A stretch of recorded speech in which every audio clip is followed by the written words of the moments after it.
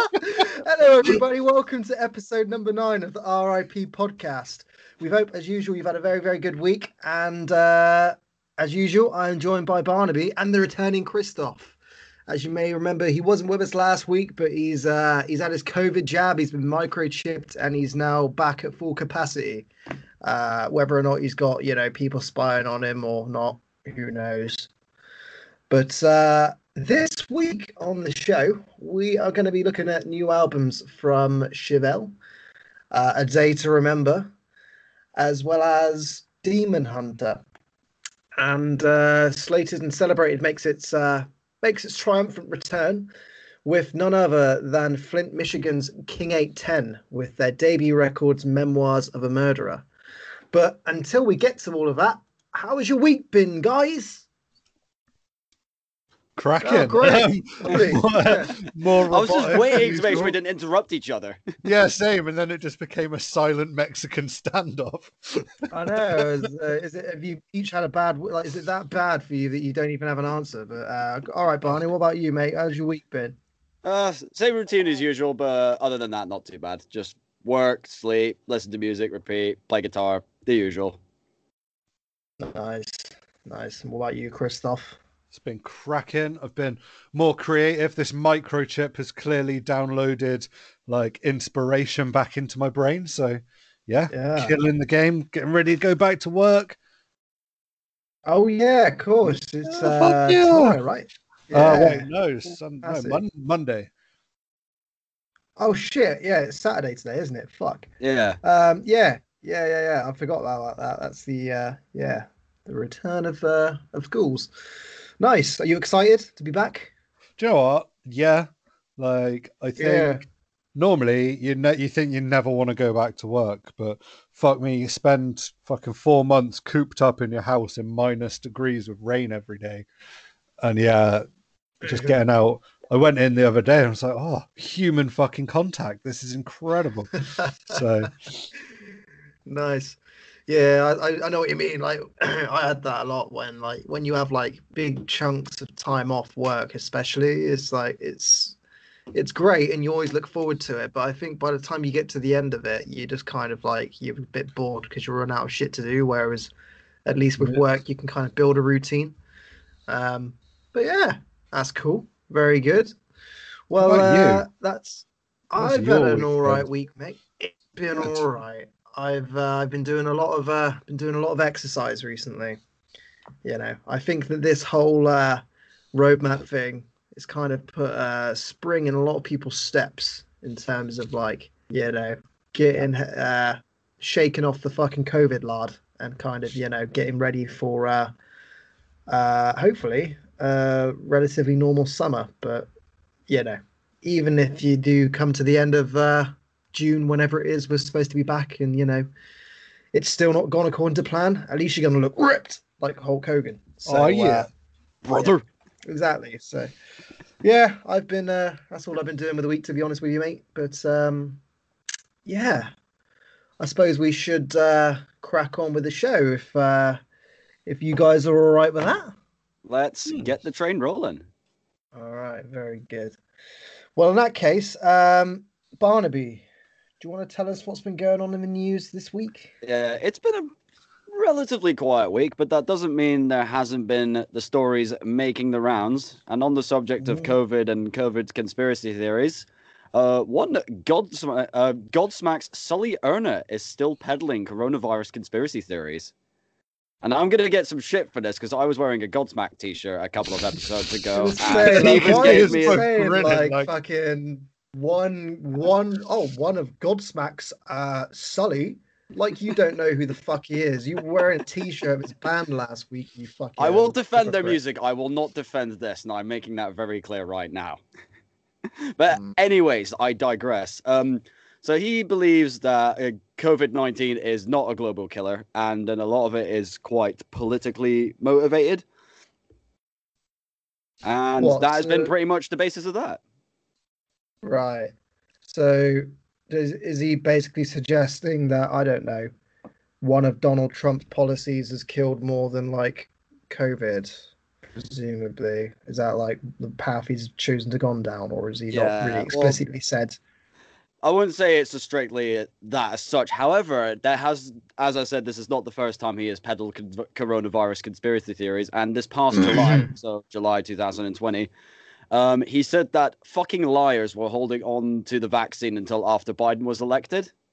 And he is saying, like, oh, it's politically driven. They're going to hold on to the vaccine until after Biden's elected. Republicans this, yada, yada, yada. The usual, like, typical coronavirus conspiracy peddling bullshit. Yeah. Well, I mean, he's the singer for Godsmack, so it comes at no surprise that, he's stirring up these fucking crazy conspiracy theories about, I don't trust anything. Anybody that's best friends with Chris Angel, I don't trust. Let's put it that way. I'll still defend Godsmack's music, but this I will not defend. They can get in the bin. It's like before I was saying, when all of this, obviously, remember, like, cast your minds back to like a year ago before, like, we were in a pandemic. Only just a year ago, mind, because we are coming up to 12 months since all of this, which is crazy. But yeah, right. Fucking hell. Cast your mind back, like, when everything was relatively normal, and you would kind of, you name it, work colleagues, acquaintances, people that you would, think that were relatively sensible people and normal people. And then all of a sudden, it takes a pandemic to really bring out the fucking true craziness in them. Like, they then start to voice their true opinions and how they feel about, like COVID and the ways in which that it all should be running and what have you. But, like, it just thinks like, well, that's a person there that I thought was a relatively normal human being. And then, like, now all of a sudden here they are, like, voicing their opinions about how we're all being microchipped and, like, this is all a massive hoax and, you shouldn't be afraid to go outside, blah, blah, blah. It's like, I feel that a lot of people in the music circles, like musicians and what have you, like, it's not just like Sully from Godsmack. I mean, you name it. I think what's his face is in headlines this week. The singer from Stone Roses, Ian. Oh, I can't remember his surname, but yeah, I did hear about that. Ian Brown. Yeah, Ian Brown. That's him. That's him. He recently pulled out of a summer festival because he didn't like the idea of him having to show proof of being vaccinated before he could play a festival. It's just like, okay. I mean, I just don't understand the logic. I mean, okay, that's fine. I just, like, in a position, I don't know if you guys feel the same, like, where you just sort of take a back seat now and you just kind of see the way people behave. And for me, I just think, well, there's no point in arguing with these kind of people because you can't argue with stupid, is the problem. I've gotten a bit of backlash off of people because as soon as I got the text message from the NHS said, oh, you can get your COVID jab, I was like, oh, right, fucking on. Hopped onto their website there and then and booked my appointment. My appointment was like 12 hours after that, And everyone's like, oh, you didn't look into it. You don't know what they're putting into you. I don't know what they're putting into me when I'm passed out because I've broken my leg or anything. Oh, well, you don't know what the effects can be. I'm like, well, you just got to get it done and trust that they're not trying to kill the whole nation, I'm going to trust something that's come from backing from Oxford University more than like Dave the dodgy cat dealer down the road. That's it. You're a bootlicker. Like, apparently I'm a bootlicker because I want to take a vaccine to stop the spread of this murderous virus instead of being some cracked out conspiracy theorist with zero education who's more smart than someone who went to college, got grade A's, went to university for 7 years, but some cracked out paranoid dude in a fucking shitty flat with no carpet knows better than them because he watched a YouTube video, I mean, well, if I want to meet up with my friends and drink Lily cider in the park without risking killing someone's grand, like your parents, Stephen, or your parents, Christoph, then call me a fucking bootlicker. I mean, yeah, this is it. Like, from my standpoint, it's like I've gone long enough without fields. I've gone long enough without alcohol and shouting at my friends and being deafened and waking up feeling like shit in the morning and being passed a warm cider, and chicken wing basketball. Yeah, dude, I need all of these things in my life.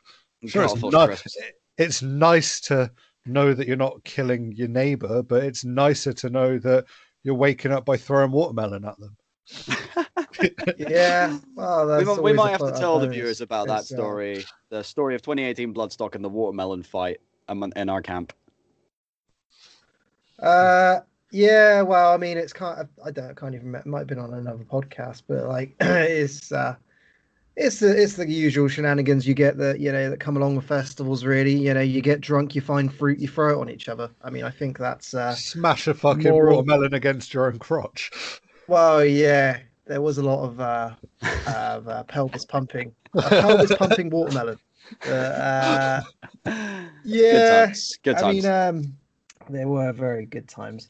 And just one more thing off the back of that as well is the fact that the irony is that these idiots that are saying that they feel like their freedom is being taken away from them because they're being forced to take a vaccine that they don't want. But when you consider, like, okay, so let's put that into perspective. You think your freedoms are being taken away from you because you're being given something that allows you to be free. It's like, Yeah. do they not see, like, you know, the logic there? It's like, well, realistically, if you want to go back to normality and you want to do the things that you used to be able to do, this vaccine is going to allow you to do that, and that's that. I mean, that's end of argument. I don't really see why there's this skepticism, but And people like Ian Brown, oh well. I feel oppressed because they're making me do a swab test. Like, they're not taking your blood to check it. They're not doing any of that. You just lick a stick, put it in a thing, and it says positive or negative. It's not ruining your life. All they want to know is, do you have a deadly virus or not? Like, and people are like, Exactly. well, I shouldn't have to tell anyone. I'm like, It's like saying, like, what is wrong with you? Like, do you feel oppressed when they have to put a finger in your ass to check if you've got prostate cancer? You're fine with that, but they put a swab in your mouth and oh no. That's a big no for me. It's like, well, go fuck off then, man. Honestly, I just don't have time for those people. Yeah. What else have you got on the news, Barnaby? I'll bring up something Before a we lose little our bit more. shit. I'll bring up something a little bit more positive, shall we? And this is on the back of our review of the new Architects record that we did last week. And I just want to say congratulations to Sam Carter and Co. as they have secured their first #1 spot in the charts, and the UK charts, should I say? Oh, why aren't you clapping then, you cunt? For fuck's sake, Barney. Oh dear. Because I was the one that's announced it. Yeah, that doesn't mean that you can't join in the celebrations. Well done, Architects. It's very good. No, that is a awesome achievement, to be fair. I mean, I think it was bound to happen, to be perfectly honest. Because I've been listening to that new records on loop, really. Have you had a chance to check that out at all, Christoph, the new Architects records? yeah, I listened to it after listening into the podcast on Sunday. Yeah, what did you reckon? Yeah, it was pretty fucking banging. I don't think I finished it because I don't remember listening to the big epic acoustic song you guys had spoken about. So I don't think I finished it by the end of my bike ride. But yeah, I've done it so far. Yeah, it's definitely a grower, as we were saying last week. You know, it's not immediate. I think that fair play to them for clearly they've cultivated such a massive like audience, not just in this country but around the world. I think like even in Australia they went like #2 or #3 or something. So yeah, they did. You know, they're clearly getting the recognition that they do deserve off the back of it. So yeah, fair play to them. And you know, Yeah, absolutely. let's hope Super- it opens super more fucking stoked. doors for them. Yeah, exactly. Cool. Anything else in the news, Barnaby? I'm going to touch on this very briefly, as I've covered this quite a fair bit in previous episodes with venue and stadium openings in the stateside. And Right. Texas and Mississippi to allow full concerts with no mask restrictions later this month. So in other words, we're going to have a Texas and a Mississippi variant of COVID coming into the UK. Mark my words. I kid you not. Do you reckon? Do you reckon it's going to be the Heinz barbecue baked beans version of COVID, and it's going to be going to have like a smoky effect? Yeehaw 19, and it makes you want to fuck your sister. Yeehaw 19. Yeah. So in other words, Milky's probably going to catch it. Oh, Milky's going to be the catalyst of the whole thing. Actually, if I can Yeah, get I'm serious, it's like, I amazed. don't quite understand how they're allowing things to open up, whereas if they're, as if other, fucking hell, I'm so tongue-tied today. I don't see how bringing in these laws makes sense if other states in the country will still have stricter laws, because then doing nationwide tours for bands in America won't make any sense if they can only go to certain states.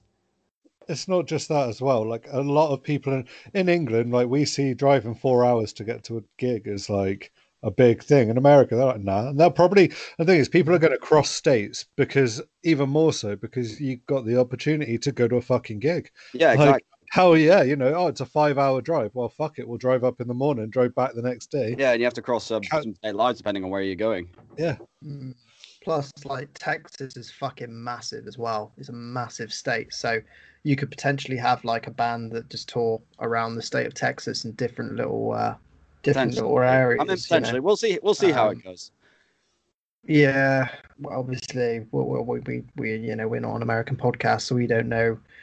We're not quite in we're not quite in tune with obviously the severity of it over there, like, or the severity of the state of Texas. So, you know, if they feel that they're in a position now to kind of start reopening, then yeah, fair play to them. But I just hope that it doesn't kind of, you know, end up being a catastrophe. We'll have to just wait and see, and take it from there, I guess. Indeedy. All right, cool. Anything else on the news, or is that it for the week? That's all I have, unless you gentlemen have got anything to bring up. No, all good from me. Cool. Well, in that case, I suppose we should do a couple of reviews. So, yes. Do we have any preference? Do we want to get it out the way first? I think we all kind of if you guys want to as well, that's what I think. Okay. Yeah. Okay. I think we kind of need to get rid of this because fuck me. Even just sort of having the name and my on my computer here is kind of stressing me out. Right. So we're going to be talking about the brand new record from a band called A Day to Remember. Now, make no mistake. I mean, I pride myself on being a miserable cunt. You know, I get a kick of being on the outside looking in when it comes to things that are like considered popular. That's not just with music. I mean, Avocado. What the fuck's that all about? I don't know. It's popular. Yeah, exactly. You know, and I kind of feel that this is very much the kind of music equivalent of Avocado. I don't know, because I I like a good avocado. I am a proud avocado wanker, but I'm not a fan of this. Yeah. Well, again, I think you're a unique breed of person, Chris. But it's like, this is probably like the avocado that was in the bottom of the shelf and just got left to rot. It's got mold and piss and flies all over it. And someone shat on it for extra flavour. Fucking hell, Barney. Yeah, all right. So we're going to be talking about A Day to Remember with their 7th studio album. Rather obnoxiously named You're Welcome is the new album. So I'll ask a question. Either of you fans of A Day to Remember? No. Both shaking your heads. They have like one or two okay songs, and I know that Jeremy McKinnon has done some guest vocal spots on other bands' work. So he did a track, I think it was called Ghosts with August Burns Red, which I did quite like. But I feel like, as a whole, Day to Remember, not for me. Okay. Yeah, see, I'm very much in the same vein as you two. I mean, I didn't mind their 2009 record Homesick, which for all intents and purposes was just a middle-of-the-road emo-esque metalcore album that had some popular mosh calls on it. You know, you had obviously the what was it? Disrespect your Oh, surroundings. That's Mr. what the song Highway's was about. thinking of the end. The one that spawned a Yeah, whole lot of memes and vines and all that jazz. yeah, and it's kind of like become like a staple in terms of the band's discography. But since then, it's like it's like A Day to Remember have become this band that are threatening to become bigger than the fucking Beatles. And honestly, I'm not making any fucking, I'm not over exaggerating that. Like, people fucking love this band. And like, I just stand. I mean, I've been to many festivals where they've kind of had quite highly billed slots. Like at Download, they've had like third from the top fucking slots before. And just like looking around, and I just honestly, I don't understand where the popularity comes from. I don't know if it's just me. I mean, obviously, you guys have said that you don't like them, but can you understand why they're so popular? Not really. Both shaking your heads again. No, I Just as lost it's as you, nice to mate. know that I'm Just not. as lost. I can't understand why bands like Fall Out Boy are so popular. I True, feel that's another like one. sometimes I feel like bands like Fall Out Boy and A Day to Remember, it's like a handful of people, when you're in school and everyone's like, this band are the best band ever. So no one questions it. And all of a sudden, oh, like this band are total shit. Like everyone used to Funeral for a Friend are shit. Well, why? Because they're shit.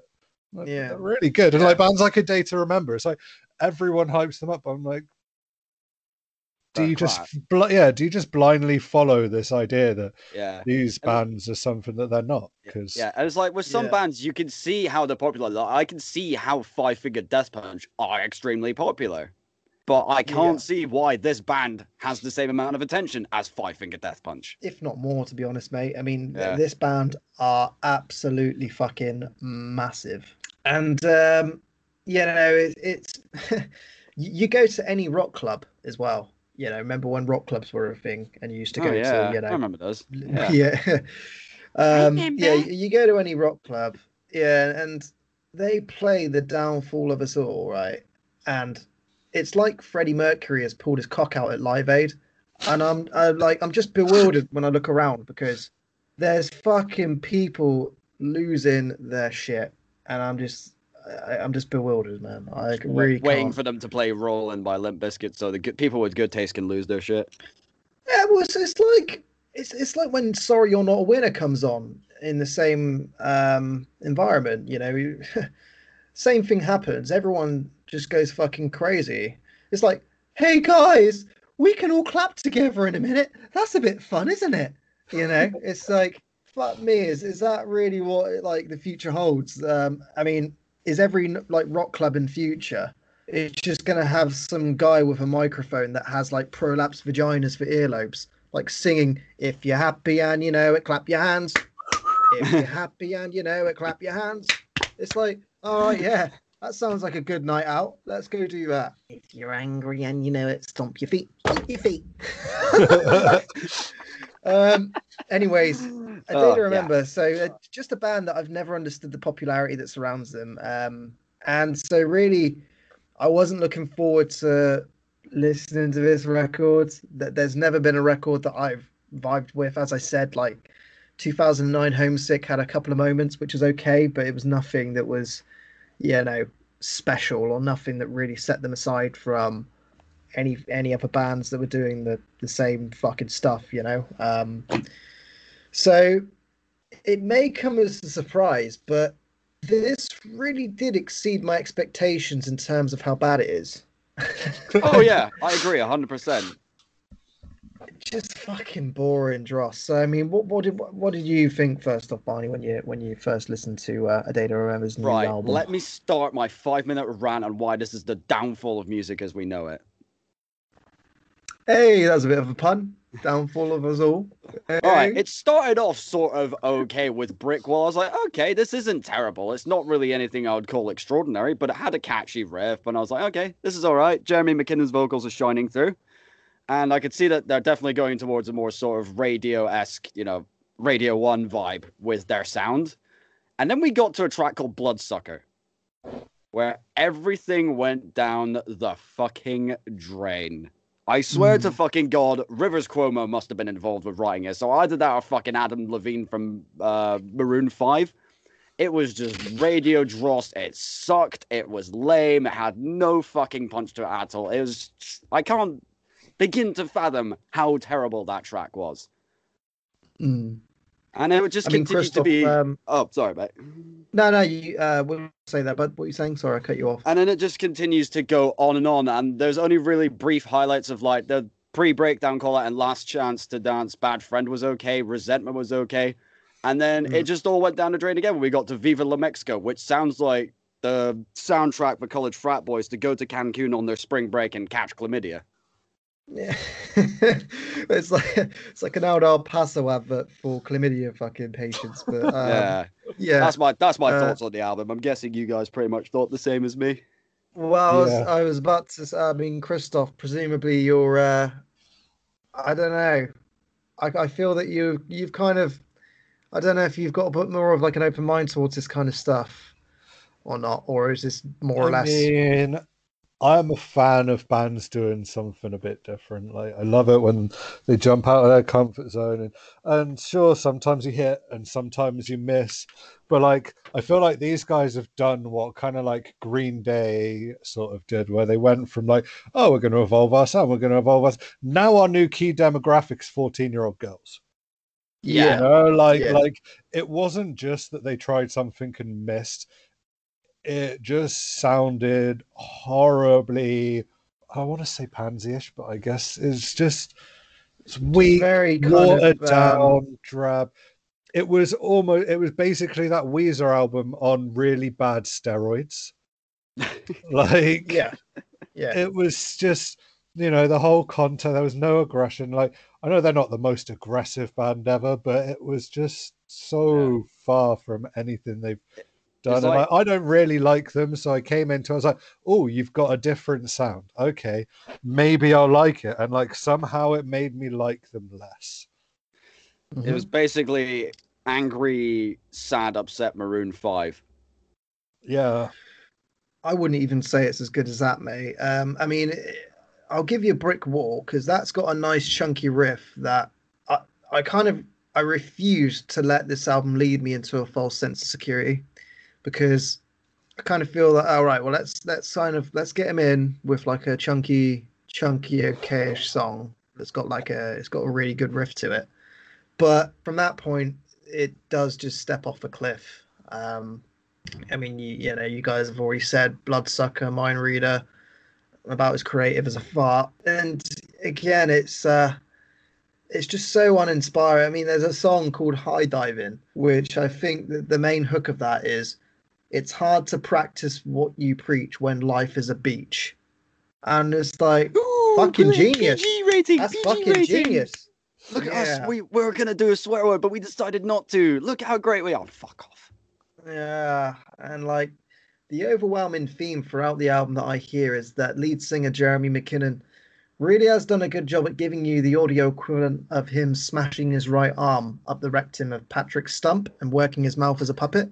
Because it just sounds like, I mean, Christoph mentioned Fall Out Boy. Like, I would take Fall Out Boy over this a billion times, because as much shit as Fall Out Boy get, and they should rightfully get a lot of shit with the dross that they've been releasing, but I mean, at least they've actually got a bit of character about them, and they've got a bit of there's a reason why Fall Out Boy are massive as well, is because they do appeal to that kind of really mainstream radio rock audience.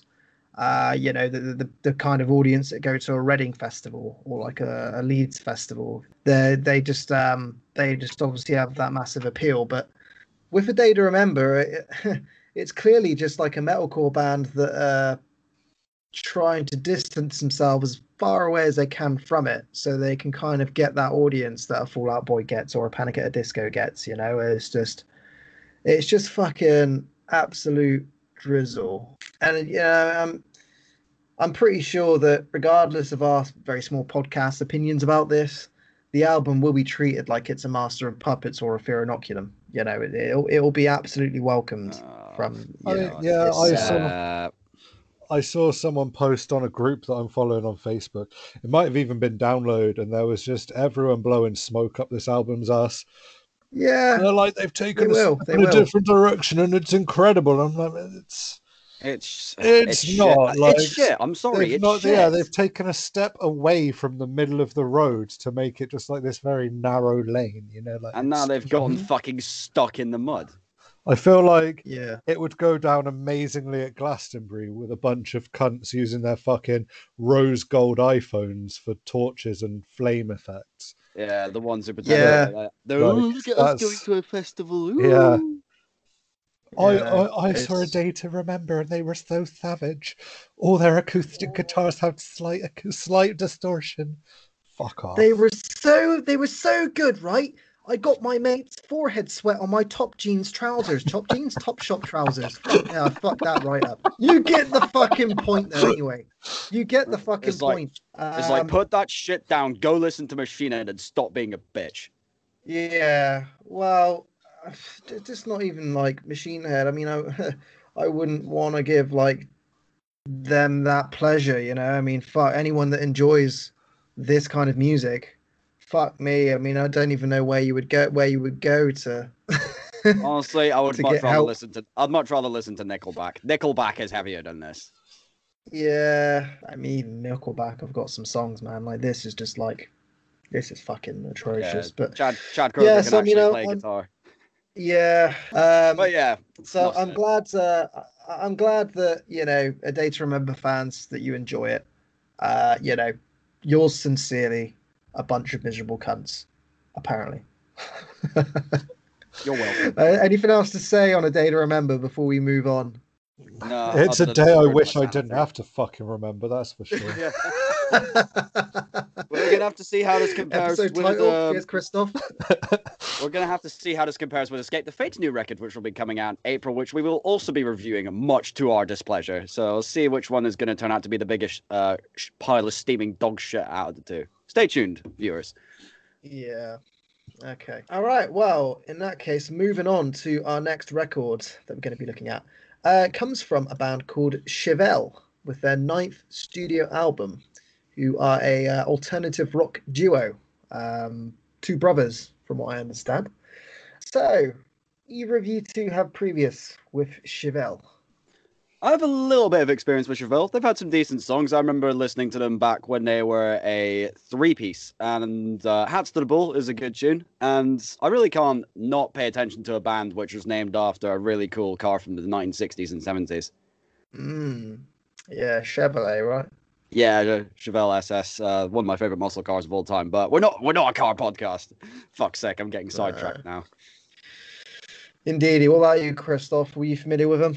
Yeah, I dig Chevelle. What was the album that had red on it? What Comes Next? Whatever's Next? Yes. That's yeah. that's right.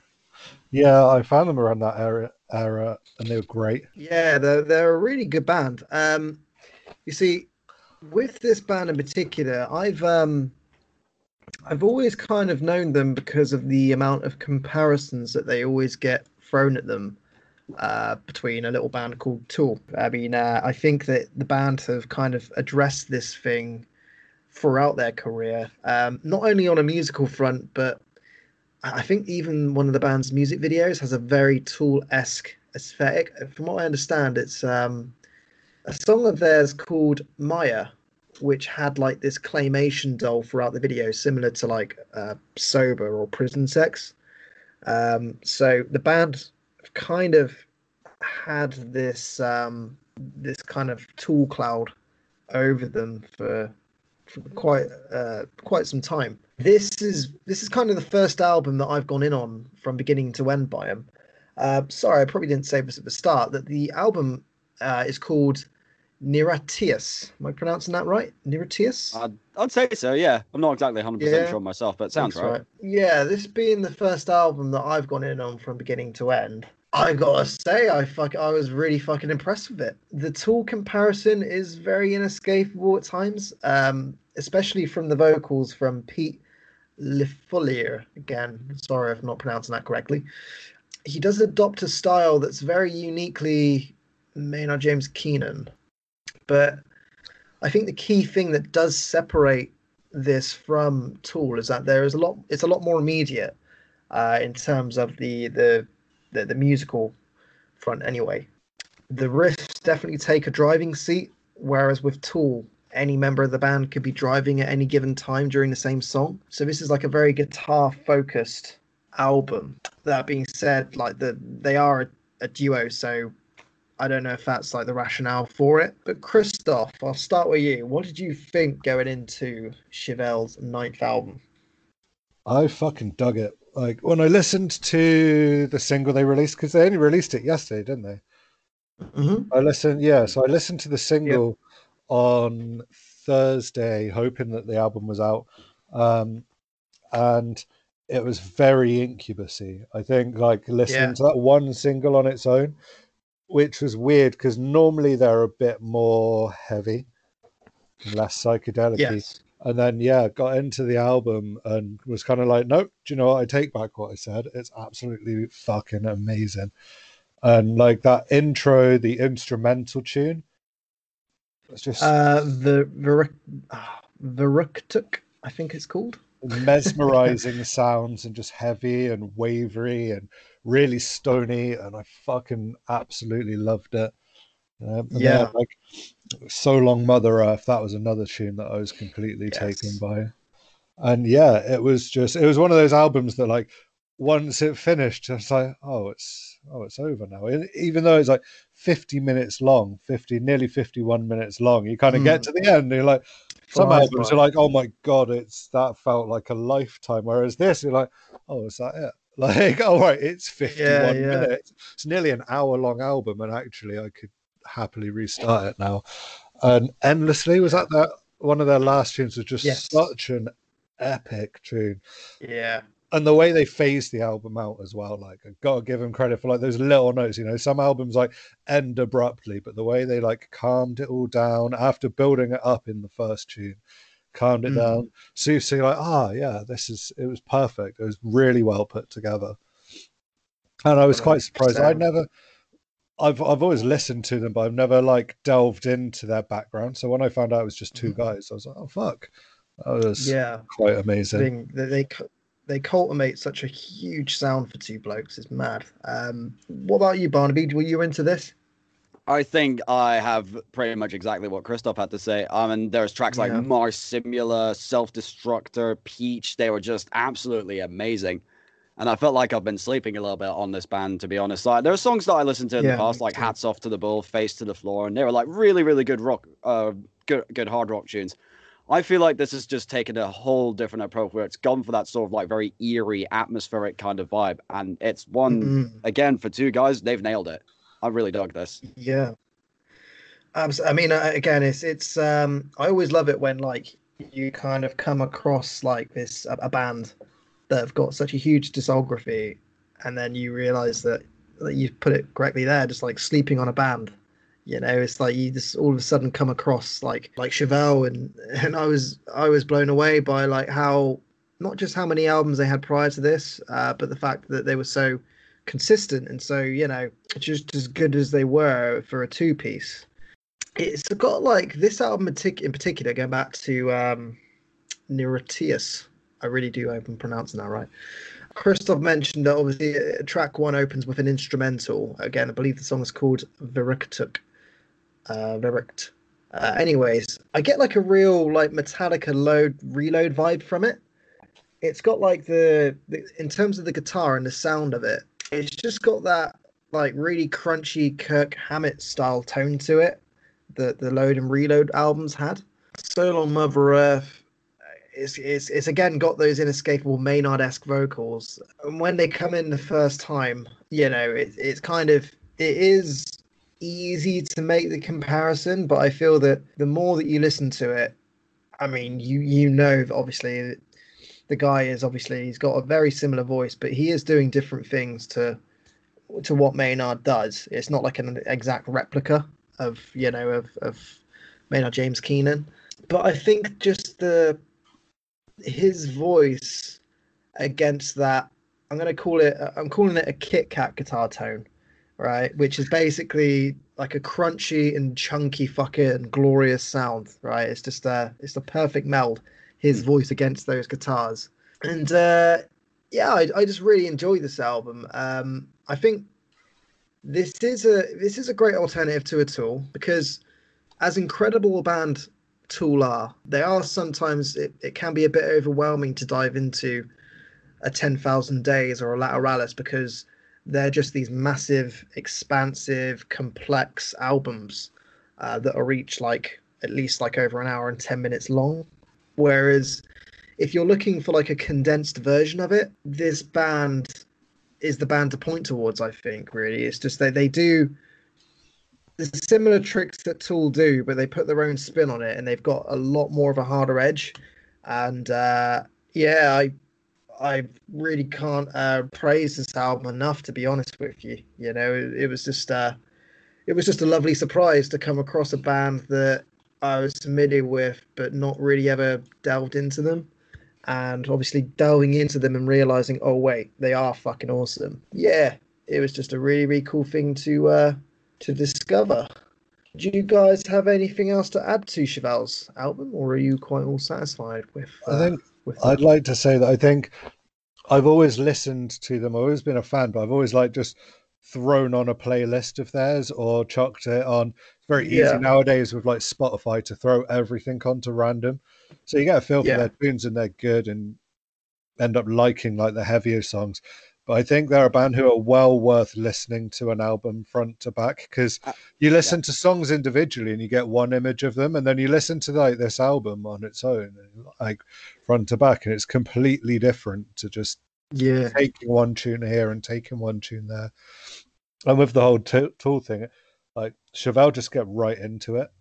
You know, yeah. there's not like a minute and a half where you have like a beat every 10 seconds sort of thing. Like they Yeah, just straight to it, and yeah, fucking ripper of an album. 100%. What about you, Barney? Are you all satisfied with that one there, bud? Yeah, Christoph's taking the words right out of my mouth. For our listeners, go listen to Chevelle. They did a really good job on this. 100%. So again, that was Chevelle with their ninth studio record, Neratius, on Epic Records. It is out now. Okay, moving on to the last records that we're going to be reviewing. We're going to be talking about a band called Demon Hunter. With their 11th studio record, Songs of Death and Resurrection on Solid State Records. Demon Hunter, from what I understand, a Seattle-based band. I understand a Christian metal band as well, which Yep. I was just surprised to read. But not a band that I was familiar with. I'll be honest with you, Barnaby. What about you, Christoph? Did you have any previous with this band, or is this like a No, first this time thing was as well? this was the first time for me. So Yeah, fair play. yeah. What's your relationship with the band then, Barnaby? I mean, how long have you known about them?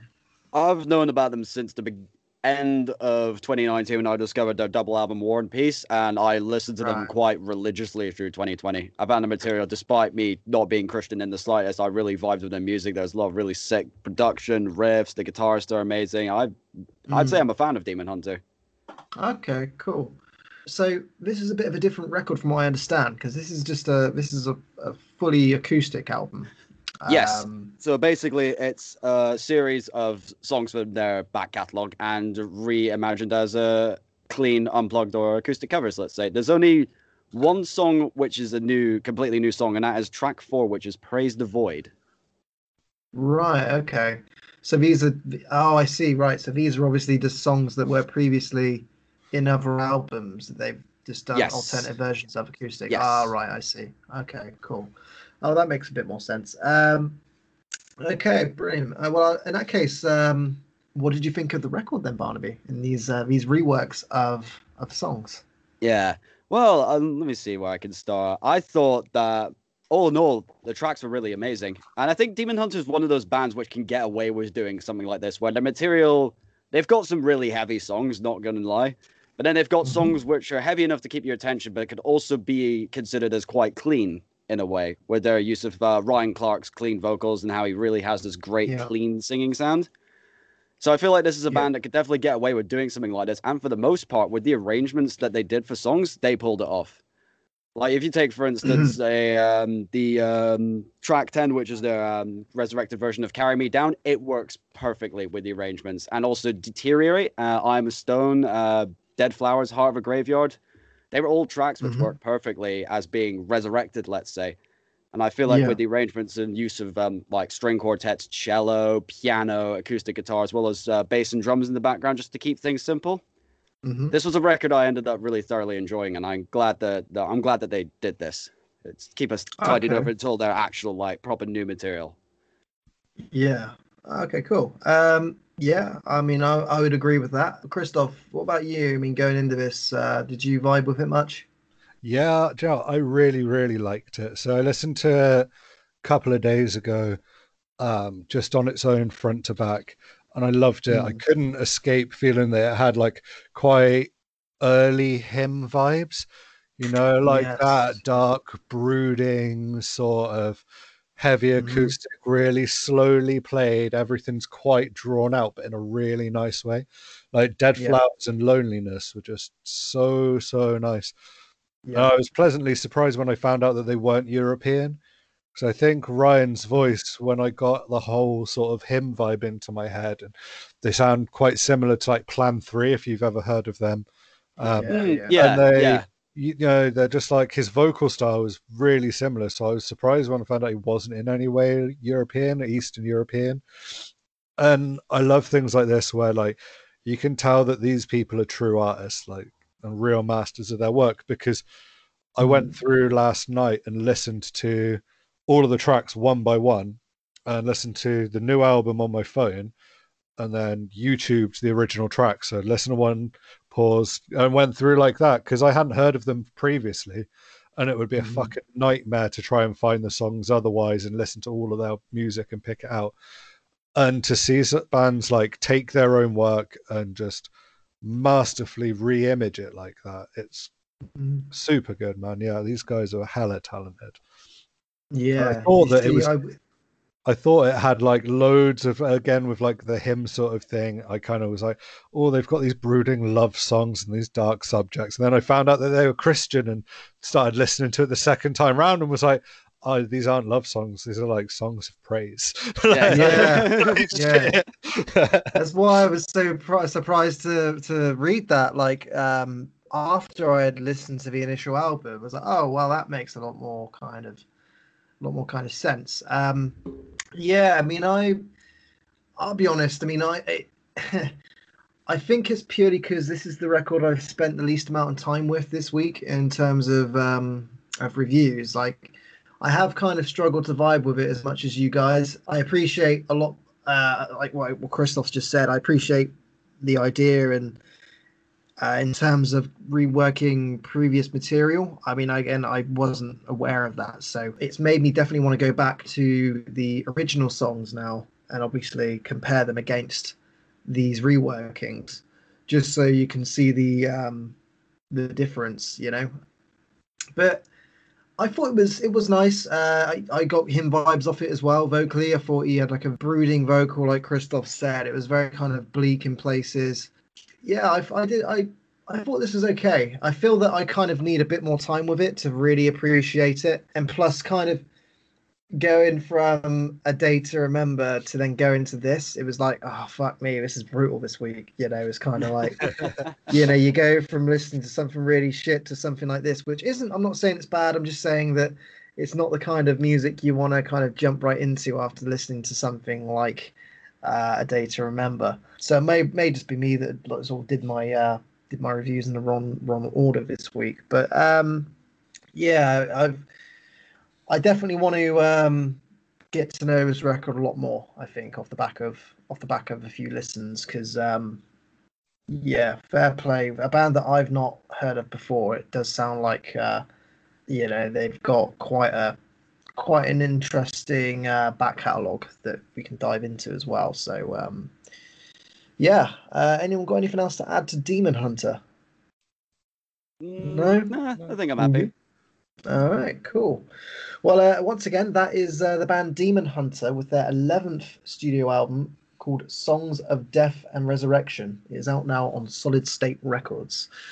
And that brings us to the end of the reviews for the show this week. So that leaves us with one more thing to talk about. So that gives us this week's Slated and Celebrated, the segment of the show where we look at records that were panned at the time, records that weren't that well received, records that caused controversy, and we just look back at the records to see if they really were as bad as what they were made out to be. Now, it's an interesting one this week because we're going to be looking at the band King 810 from Flint, Michigan, with their debut record, Memoirs of a Murderer. And it's quite an interesting story with this band. I mean, were either of you two familiar with King 810 before going into this? Heard of the name, but never listened to them at all. Okay. Again, same as like Chevelle, I had listened to them a lot, just like scattered tracks, you know. Yeah. And yeah, like really enjoyed them. But then hadn't actually listened to a whole album front to back. Yeah. Okay, cool. See, I'm a fan of King 810. I think that Memoirs of a Murderer was a very, very misunderstood piece of work. The band, essentially, they come from a place that's not very nice. Let's put it that way. So they come from a state in America called Flint. Flint's the city in Michigan. Flint's the city and it's Michigan the state. Sorry, I'm a fucking idiot. That's my brain. It's not woken up yet. So they hail from the state of Michigan in a city called Flint, which, I mean, you can Google this, but Flint is quite a well-known place for poverty and in crime, and it's just a very, very difficult place to live and a place to grow up in. And the whole idea of King 810 is essentially about expressing how difficult it is to live in this city, basically, where crime rates are skyrocketing. I think that in terms of the population, they triple the amount of police force that they have. It's just it's a very kind of poverty-stricken place to live. So you listen to Memoirs of a Murderer. David Gunn, lead singer, he's got a very, from a vocal as well as lyric approach, he's got a very kind of on the nose, if you like, way of lyrics in the way that he sings and the way that he writes. He's got a very unique kind of husky voice, but his lyrics, they're very kind of on the nose, you know. It's like very driven by guns and basically his experiences of living in Flint. Barney, I'll let you kick off. So when you went into the record, what did you think? It's a fucking savage animal, I'll tell you that, and I really, really dug it. Yeah. So it was like it started off with like Kill 'Em All, and it's straight in, and you can hear the sort of anger and desperation and frustration in David Gunn's voice, where it's like, I've literally had to fight my way through every single day in this fucking shithole. You know, like worried about getting jumped and shot and mugged in the street, and just like defending himself. And particularly the track I found that slapped the hardest was Fat Around the Heart. And also Anatomy 1-2. Holy shit, I never thought a spoken word poem could be that fucking brutal and angry. It took my breath away. Yeah. Yeah, I mean, that's one thing that we'll get onto soon, the kind of spoken word bits. But Christoph, what did you reckon, first impressions when you listened to Memoirs of a Murderer? It's like a full double-fisted punch to the face. You know, it's just savage. Really he doesn't try and use metaphors to like glorify anything or even make them darker. You know, it's just like, this is how fucking brutal life is. This is how brutal my sound is. And like eyes, and like Barney said, fat of the heart, sorry. And like War Outside, just fat of the neck. Just stompers. War Outside as well. The way that they can go from poetry to acoustic stuff that has more of like a rap style delivery, to just his bone crushing, depravitous real life filth. I think my Yeah. only gripe with it is like being the first time I've listened to a whole King 810 album. After a while, you do kind of like the subject matter is very samey. I know that it's not Yeah. supposed to be pretty. I understand that it's quite cathartic, and it's obviously an ode to all the people Yeah. who's been around who have died. But I think, after a while, as gnarly as it is, it's sort of like a one-trick pony of an album. Like, Yeah. Because this, make no mistake, I mean, this was a lot of the when this album landed. I mean, they signed to Roadrunner Records, so this band were basically being pushed as the next Slipknot. Believe it or not, I mean, this was released back in 2014, and on the build up and when this album was released, this band were getting double page features in Metal Hammer, and they were getting like support slots for supporting Slipknot and Korn on like a world tour. This band were essentially just being championed as like the next big thing, basically. And when the album come along, it really, really divided a lot of people. People didn't understand. People didn't get this. People didn't understand. Well, like, why is he constantly talking about guns? Why is he doing this? Blah blah blah. Like, people just really didn't vibe with it. They completely dismissed it. People thought it was a joke because I think when you listen to the really like the heavy songs from this album, like the popular ones, quote unquote, talking about Kill 'Em All and Fat Around the Heart, War Outside.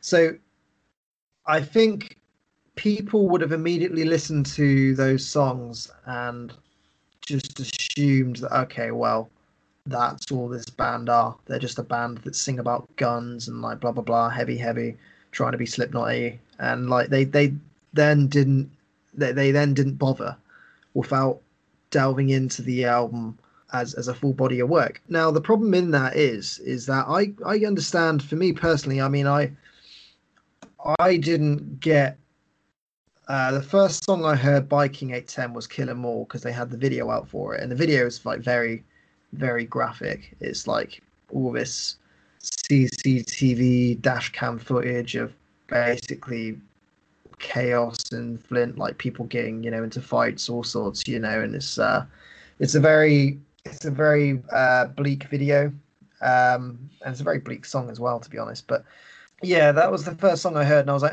I don't know if his vocals are a bit unusual. I don't know if I get it. But I didn't really let that kind of stop me from listening to the whole album. And then when you take all of these heavy songs and put them in the midst of, like Christoph said, like you've got acoustic tracks here, there's like electro tracks, like a song like Eyes. I don't really know really how you would categorize that song. It's just so, it's like a kind of electronic ballad type song. It's bizarre. And then obviously in the midst of all of that, you've then obviously got all of these spoken word pieces, which are just these poetry bits that, I mean, I can't think of an album that's got like a metal album that's got that spoken word bits as frequently as this album does. And it sounds cliche, but it does really tell a story, this album, from beginning to end, in terms of the spoken word bits that they're obviously put in certain parts of this record for a reason. Yeah, I really love this album, but it just seems that despite the massive push that King 810 had from not just being on Roadrunner Records and supporting Slipknot on these massive arena tours, they just divided people so much. There was like nobody really wanted to get on the bandwagon,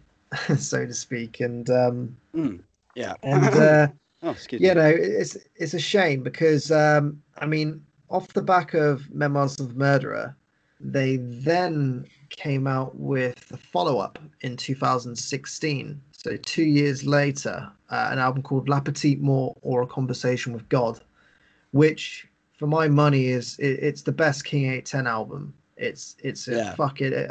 Off the back of this, if there's anything you guys are gonna do, I would suggest going to the second King 810 album because it will blow your fucking mind. Yeah, I think that'll be the next one for me to check out. I listened to their latest one, which was AK Concerto Number 47, 11th Movement in G major. That was a really good record. Hellhounds is a killer of a song. Yeah, well, this is sorry, mate. Yeah, go ahead. And it is just a shame it never took off because their albums, like particularly this latest one I just mentioned, they're really decent records. And I still feel like they really deserve a little bit more of a following than what they have currently, I think.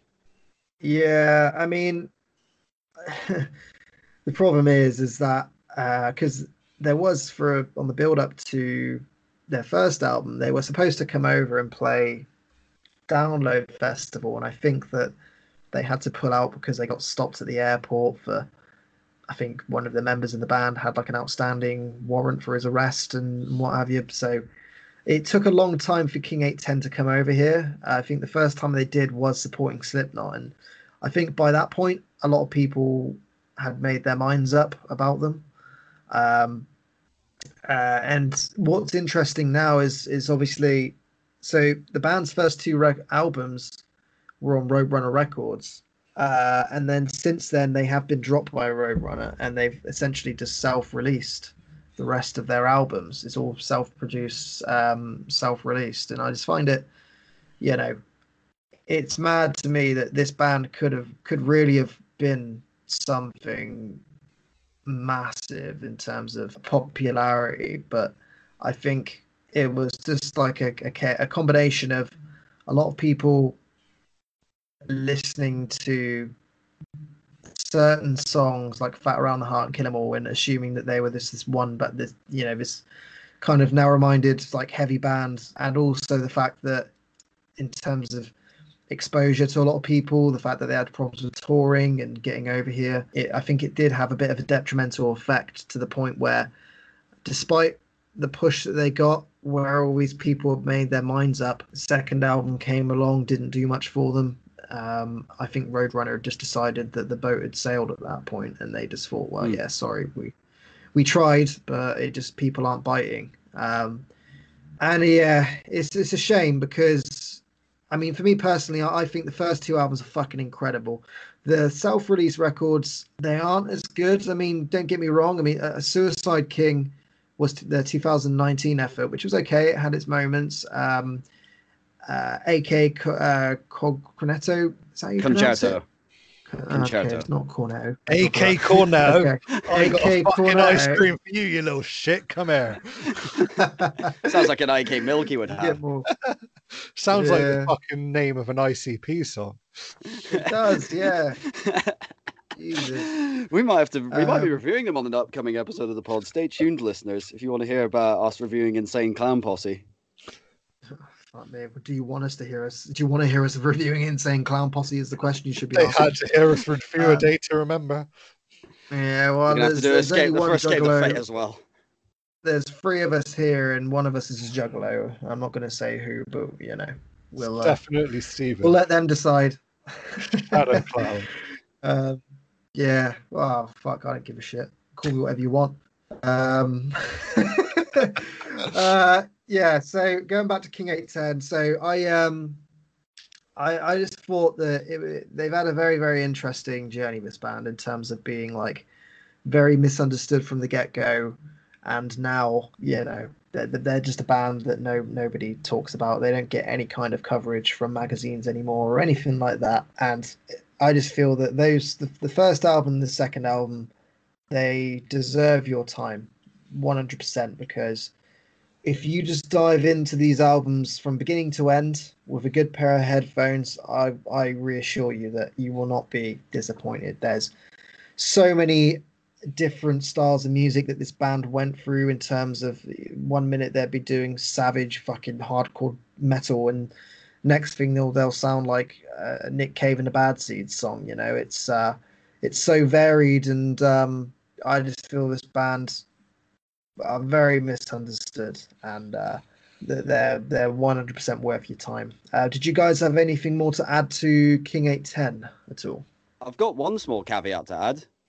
Okay. Which is that, provided everything goes well according to Plan, of course, they will be playing the UK this autumn with Thy Art is Murder, Malevolence, Orbit Culture, and Yeah. Alpha Wolf. And I I should be going to forgot. see them in London, all things considered.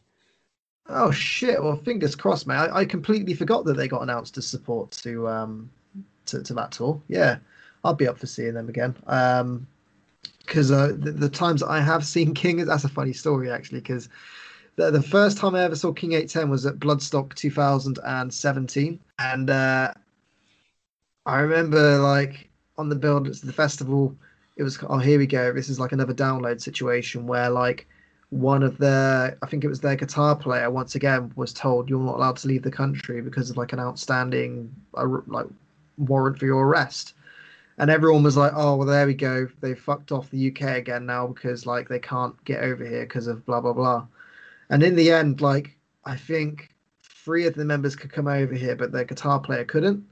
So they still played Bloodstock, but instead of having a guitar, they had like a laptop that played like the guitar bits.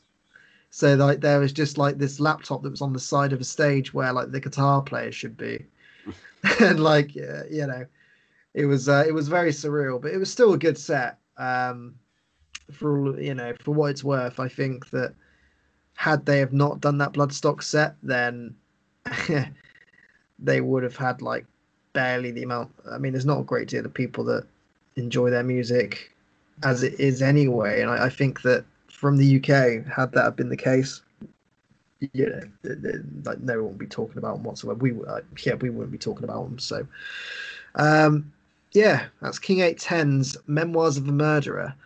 Once again, I can't recommend this album enough. All right, so in that case, that is the end of Slated and Celebrated, which then signifies the end of the show. So, as always, we do really, really appreciate you guys listening. And as per usual, don't forget to like and subscribe on all of our socials, Instagram, Facebook, our YouTube. Yeah, we will be back next week with some more things. So thank you very, very much again, and we shall catch you later. Goodbye for now. Peace. Ciao.